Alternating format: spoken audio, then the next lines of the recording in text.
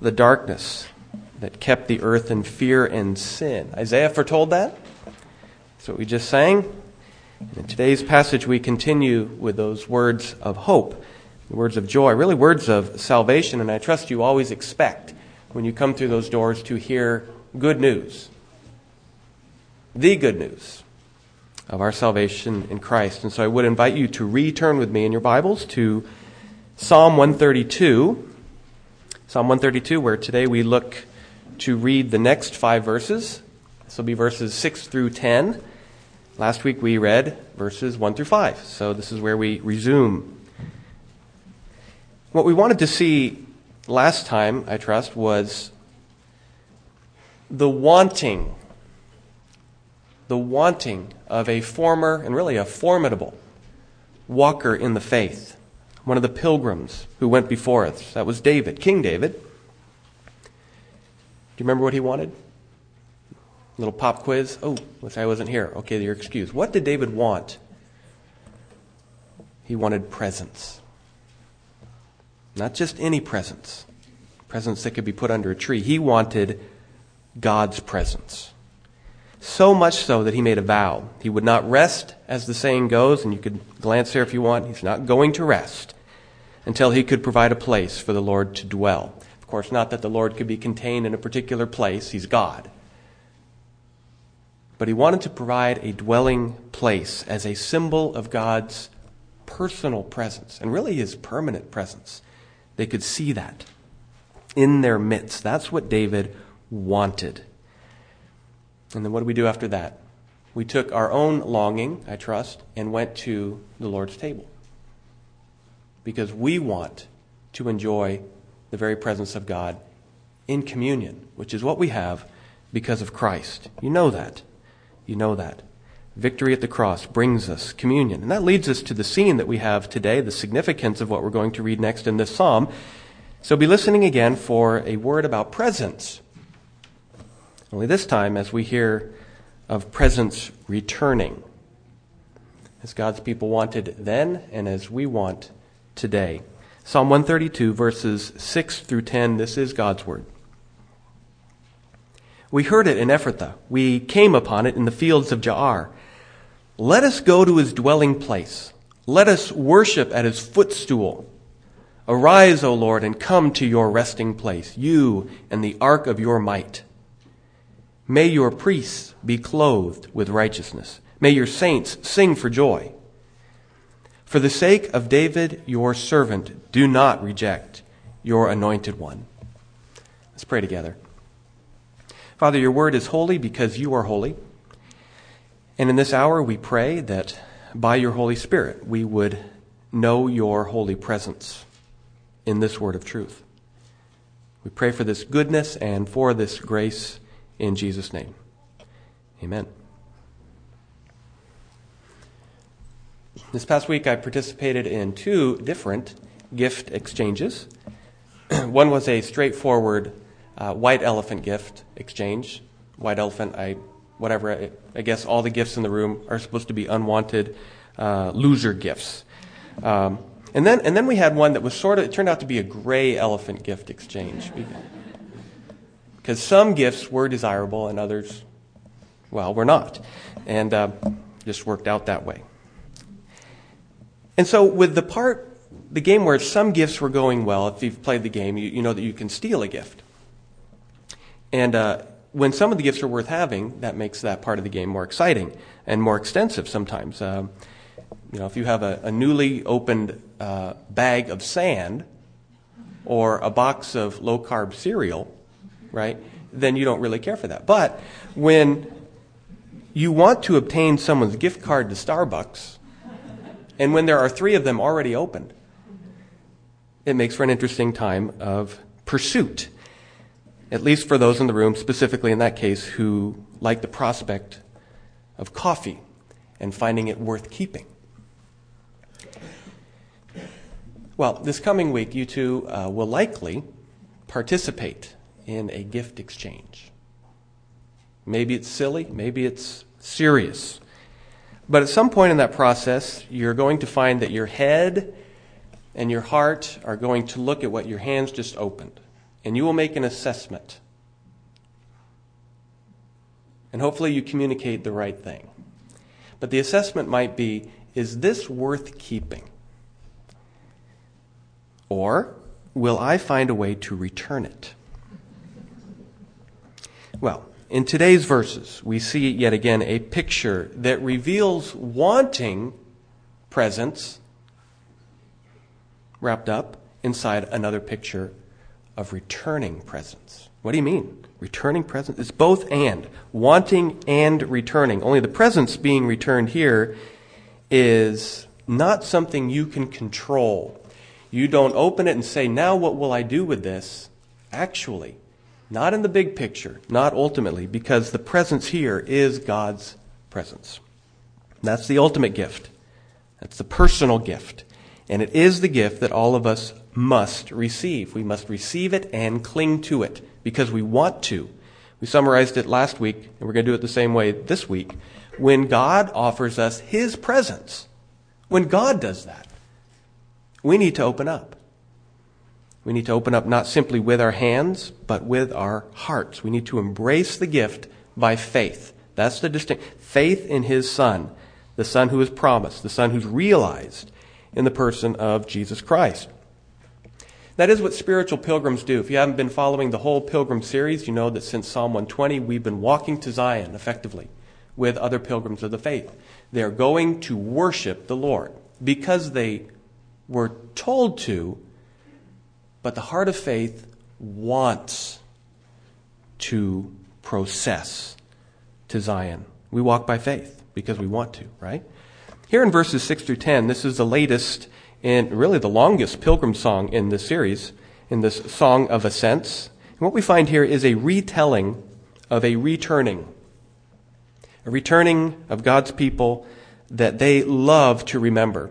They love to celebrate this because God's people were watching something that thrilled them. What was that something? Maybe you know. Maybe you have a study Bible and you're already looking ahead, or maybe you've studied this psalm by yourself. Well, they wanted to sing. Yes, that's what pilgrims do. They sing aloud on their way. This is more grand than kids singing camp songs on their way to camp. Those aren't especially inspired songs. This is an inspired song as they make their way. And the occasion here is one that we want to join today, especially as we see it in the Ark's procession, and then also as we hear it in the Anointed's prayer. That's the basic outline for today. It's printed in your bulletins. You'll see that last week's main point is there. That's point 1. This is point 2, just 2 subpoints, not real demanding. Saturday night, I'll mention this later, will be point 3, and then, Lord willing, next Sunday will be point 4. We're going to hear Psalm 132 as our pilgrim ascent. I think I'll put it here, a point of clarification about the ark. What we mean by the ark, this was confusing as a kid. This time we don't mean Noah's ark. Okay? It's not a boat. This is a box, a golden box that had the law of God placed inside it. And God did some very dramatic things in the presence of this ark and what it symbolized. It was also known to have this mercy seat where the priest would sprinkle blood on the Day of Atonement to make atonement for the sins of the people. It's that ark that we'll be referencing today. It's this portable presence of God, symbolized in a box. Okay? So keep that in mind as we go along. Verse 6, we're entering a scene here. It's a great significance. We should ask ourselves, well, what's happening here? It's sort of midstream. Did I miss that much last week? No, this is sort of we've set it up, but we're seeing a returning, as we return to this passage ourselves. Evidently, David and his men, they heard something, you see that, and then they saw something. And this something had to do with the Ark of the Covenant. So picking up in verse 6, we heard it in Ephrathah. Ephrathah, by the way, is generally that area around Bethlehem. Right? You've heard that in the Micah prophecy. But you, Bethlehem Ephrathah, though you're little. And so that's a prophecy. This is David's town. And out of you would come Messiah, anointed. Okay? Bethlehem Ephrathah. Verse 6. And we hear it there, and then the it seems to be a reference. This could be confusing. It's either a reference to a call to worship or the whereabouts of the ark. Where's the ark? And we'll get to that in just a moment. Very specifically, verse 6 again. We came upon it in the fields of Jaar. That's a reference that pretty much sets up the brief, the really poetic retelling of a very memorable, very momentous event in Israel's history. This was the time when the Ark of the Covenant was found in Jaar. Jaar is a shortened reference for Kiriath Jearim. Okay? You say, oh yeah, I knew that. Historically, that's significant here. And again, if you were referencing not only last week, but if you were here when Rusty preached through 1 Samuel, not only if you were here then, but if you were here and have total recall, then you will recall how the ark was taken to Kiriath Jearim and effectively, strangely, forgotten. It stayed there, get this, for 20 years.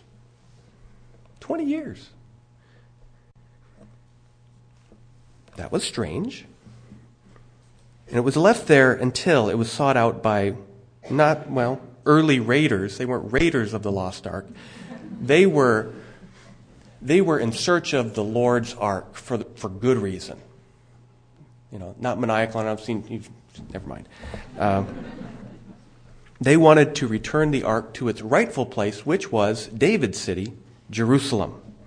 Okay, so that's the history of the backdrop. And then fast forward a little bit, 2 Samuel, chapters 6 and 7. There's a record there. It's sort of the longer version of what we find compressed here in Psalm 132, really verses 7 through 9.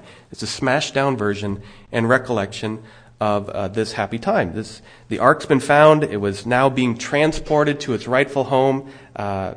Very excited. And in these eager words, verse 7, they're saying, let us go to his dwelling place. Let us worship at his footstool.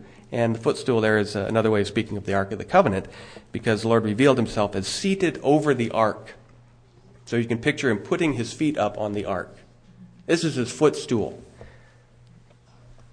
They are motivated worshipers. They're moving the ark. They're transporting it. They're moved by the ark emotionally, inwardly. They could hardly contain this excitement as the ark was making its way. And then we hear this traditional marching cry of Israel. If you're, again, total recall, Bible scholars, Moses would say this. What would he say? He would shout out whenever the ark was setting out, he would say, rise up, or arise, O Lord. And that's what we hear in verse 8. Arise, O Lord, and come to your resting place, you and the ark of your might. And then the role of the priests and the people is expressed in verse 9, right there. May your priests be clothed with righteousness. May your saints sing for joy. I'm going to pause here just to point out this request for righteousness. It's not just as it's not vague. It's effectively a request for the real thing. They want. It isn't just about clothes. This is about the actual righteousness of God. They want that. They want God to give his righteousness, the actual right standing that a human can have with him. We referenced that already today in our service earlier. In other words, salvation. That's what they want. Give us that, Lord, as your presence here is made known among us. Here's the ark. And what are the saints doing? They're singing. Celebrating. Why wouldn't they? Now, this is the kind of thing that we ought to ask ourselves when we really understand the good news that we're singing about today, that we're hearing about again today. When we really understand it, we don't get bored with that. We just don't. It's always fresh. It shouldn't be the job of someone to ramp up, it's Christmas, I guess we need to talk about Christ. We need to talk about the birth. That's always exciting. When you understand yourself, when you understand that righteousness comes to us, they're praying for it here. Here we have the ark. It's covered this short distance at this particular occasion, this time in history. It's moving from Kiriath Jearim. You could say, I don't care. You should care. Because look at this picture. It's a very short distance. It moves from there to Jerusalem. This is the climax. This is how one author summarized it. I like this. This short trip here, this is the climax of a journey of centuries begun at far-off Sinai, end quote. Moses at Sinai, the ark's doing it, 10 Commandments are placed in it. The ark moves around quite a bit. Now it's coming home. Finally, the ark of God had come to its resting place. So if you want to talk about the process, if you want to talk about the procession of returning presents, this is the scene. This is a dramatic scene that is set before us in a psalm. If you think standing in Walmart next Wednesday, for 20 minutes, returning a gift, if you think that's an ordeal, how about waiting for centuries for this presence to return? So many other travels of the ark, other travails of the ark. For example, when it led the way over the Jordan River, right? When the people entered the land of promise, the promised land. That was one time. Then it made its way to Shiloh, then to Bethel, then to Mizpah. How about the encounters with the Philistines? Remember, those are pretty graphic. You can look these up. And then that time when Uzzah was killed for touching the ark. But Lord, the oxen slipped and Uzzah had... You don't touch God's ark. You don't touch God's ark. Referenced last week that I was in a play that referenced this, and there was Uzzah getting killed on our stage. Right? This is in college. Carrying the ark. And David has a fit. Lord, how can you do this? You don't touch God.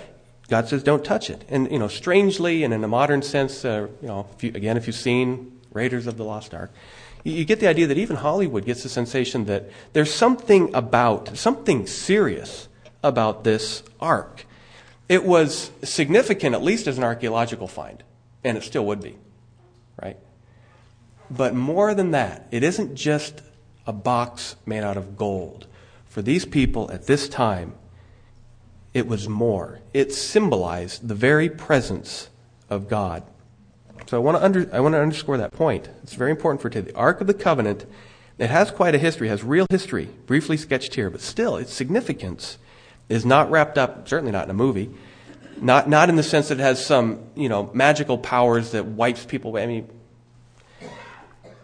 not even in the appearance. Instead, the striking feature of the ark, these events, I'm going to say it again, is that it represents the presence of God with his people, with his pilgrims, right, as they're making their way in the walk of faith, trusting him every step of the way. If the question were to come up, is the Holy One of Israel with us? They could look at the ark and say, yes. Now we look at that and that may seem pagan or something. It's not. God isn't actually in the box and only in the box. But God was telling his people, he was reassuring them, I am with you. You're my people. It's Christmas time, this makes sense. And you hear it last year, we spent quite a bit of time talking about Emmanuel. Again, referencing the past. You're killing me. Emmanuel means God with us. Ponder that one. God with us? In the ark? Yeah, you can see it there. We referenced other things like the Shekinah glory, just briefly. The temple, you could say to yourself, God's with us. The pillar of cloud, God's with us. And yet the drama is not yet finished. Not for the psalmist, not for these pilgrims. God with us. God with man. He's with sinners. Why is he with us? Well, he's with us in order to reconcile some to himself. He wants to bring joy to the world, as the song says. Savior appears in the flesh, and he brings victory. He brings victory over every enemy there is, every enemy of God at least. He brings victory. He brings peace. Peace with God. He brings deliverance from your guilt. He brings deliverance from your shame. Gives you the ability to stand in God's presence as righteous. We've already been over that today. You should say amen. That is it's where we've been. I want to go there again. I want to be told that I am righteous. I want to be told that God gave me his righteousness. You've heard that today. I'll say it again. If you're in Christ, he gave you his righteousness. You want to talk about wearing a robe, a priestly robe. How about the priest's robe of righteousness? That produces joy. May your saints sing for joy, verse 9, because the priest did clothe us with his righteousness. That's what Jesus did. That's what he did when he won the victory at the cross. So if you've known his presence, if you've received his presence, then you've returned to God. You've been reconciled. You've been restored. You've been made righteous. So, I want to just ask yourself, this is a good time, at least once a week, it's good to ask yourself this consciously. Am I righteous? And if so, why? Says who? Says myself? Says someone else? Or says God? Well, you are righteous if God's presence has been given to you. Jesus came to give that to everyone who turns away from self, deliberately turns away from self and from sin, and turns to himself and to him alone. That's called faith. You lean on another for your salvation, and you do that forever. You do that in this life, and you enjoy that in the next life as well. We all need to do that. We all need to give in to him. You know that. We've summarized it this way. I'll do it again. We all need to open up to him. Why? Because God has offered us his presence. Get used to hearing that. It's true. We see that symbolically in the likes of the Ark of the Covenant. It's processing. It's going up the holy hill to Jerusalem. And we see it also clearly in the Son, Jesus Christ.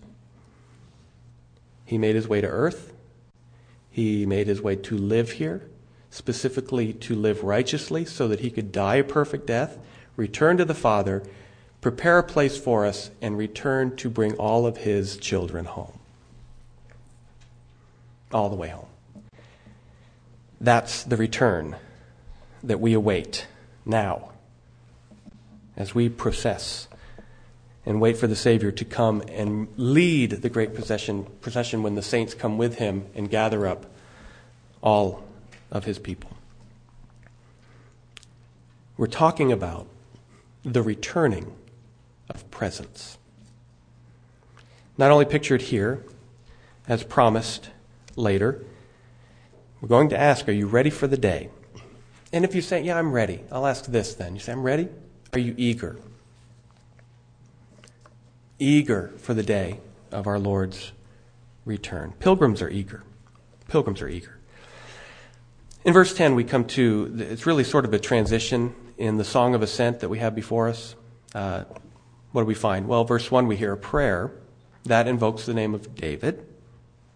And then, see, that's what we saw last time. The prayer was the Lord would remember David, that he would remain faithful to David, to the promise he made to him.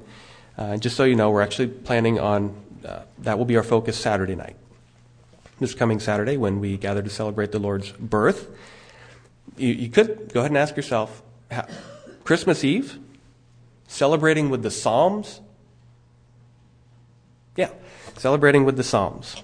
You bet. Christmas Day, celebrating with the Psalms? Yes, we'll celebrate with the Psalms. And we'll conclude this song again next week. Psalm 132 gives us plenty of occasion to sing, plenty of occasion to celebrate the Christ and his presence. As heard, right, in the brief transition, there's a prayer. It's made on behalf of the Lord's anointed one.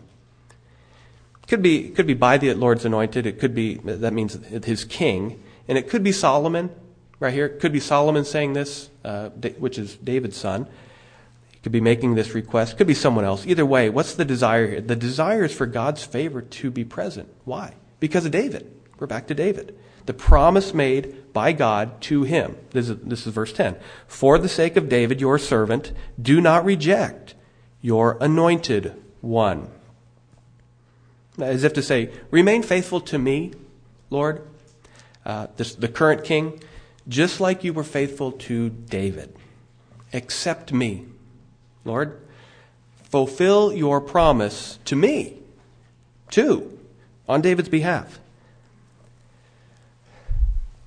We hear in there, we're still talking about presence, God's presence. It's what David wanted. We've been over that. And now here, what do we see? We've seen God's presence return in the form of the ark. It's now at Jerusalem. And now we hear this humble prayer by the Lord's anointed king. Like I said, Saturday we'll review this. We're going to advance. We're going to take another step forward in the Pilgrim song. as we move from talking about wanting presents, right? Then returning presents. Then we're going to look at promising presents, and then next Sunday, sending presents. Sending presents. That will be Christmas Day, concluding the psalm. So we're asking ourselves all along this pilgrim way, in this psalm, how open are you to this presence? How open are you?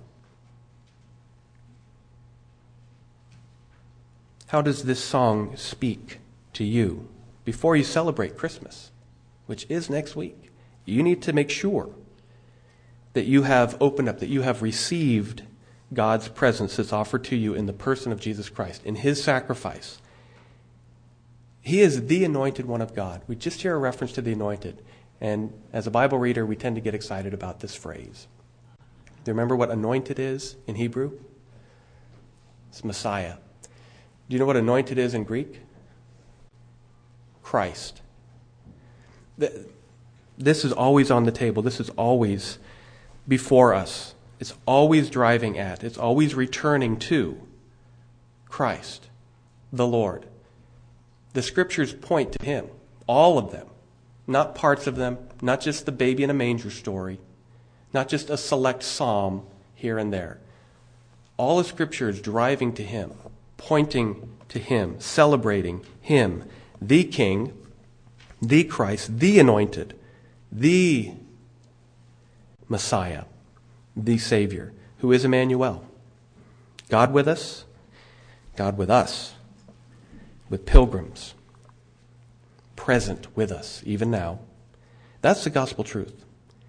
We celebrate it today together, even as we rest in the gospel, and even as we wait for the ultimate and the glorious return of our Lord. Let's pray together. Father, as we hear the prayer of this psalm, and as we watch the procession of the ark, that it relives, Lord, we are reminded, we are assured of your great presence with us. We thank you that you can be known. We thank you that it has pleased you to make yourself known, even to sinners. Sinners of every generation, then and today. Lord, it is true that we are prone to exchange your presence for that of so-called gifts. We look around us, we see things that excite us and seek to entice us away from your word and away from your will. So we pray that you would forgive us. And we ask that you would return us again to yourself in a spirit of reliance and in a spirit of true readiness to serve you, our King, our Lord, our Christ, the anointed, in whose name we pray. Amen. It is because our Lord rules the world with truth